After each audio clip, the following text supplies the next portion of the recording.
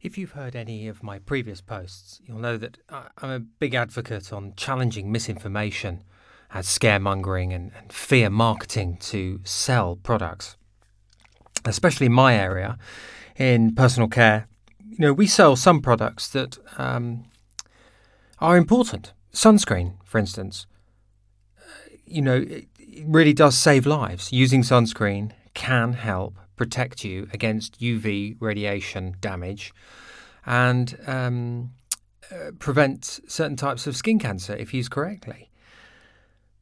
So it's really disheartening to read in a major newspaper today or a couple of days ago, I can't quite remember, an article about somebody who doesn't use sunscreen on their children.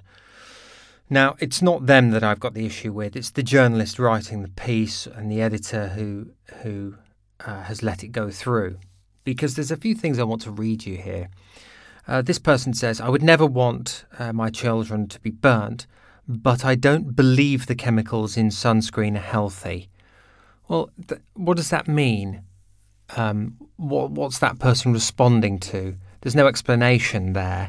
It doesn't make any sense, actually. And then it goes on to, apparently, this person has been quoted to saying that, we're taught not to put anything containing chemicals on a baby's skin. Well, that's not true. Lots of people put nappy rash creams on. We bathe our children. Well, water's a chemical.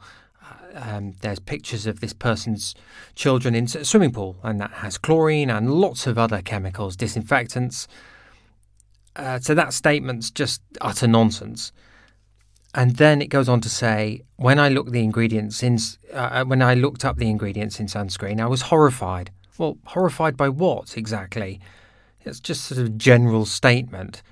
If you look into any of the ingredients in sunscreen in the EU, they're there for a reason. And it's all about the concentration, the dose in formulation. There's nothing there to be horrified about. Again, fear, misinformation. Then it goes on to say, I use organic sunscreen.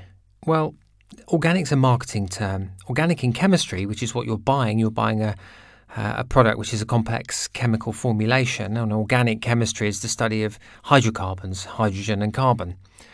Again, that sentence makes absolutely no sense. So really that's, this is my problem. The article just contributes to misunderstandings, fear. It paints our industry as like we're doing something wrong, when actually we're producing and manufacturing and developing and innovating products that go to help and prevent damage. That's my little rant, really. Don't believe what you read in the newspapers. Look it out for yourself. Generally we're sentient, intelligent human beings, and I wish people would just give us the facts and we can make up our own judgment whether or not we wish to use a product or not. Thank you for listening. Bye.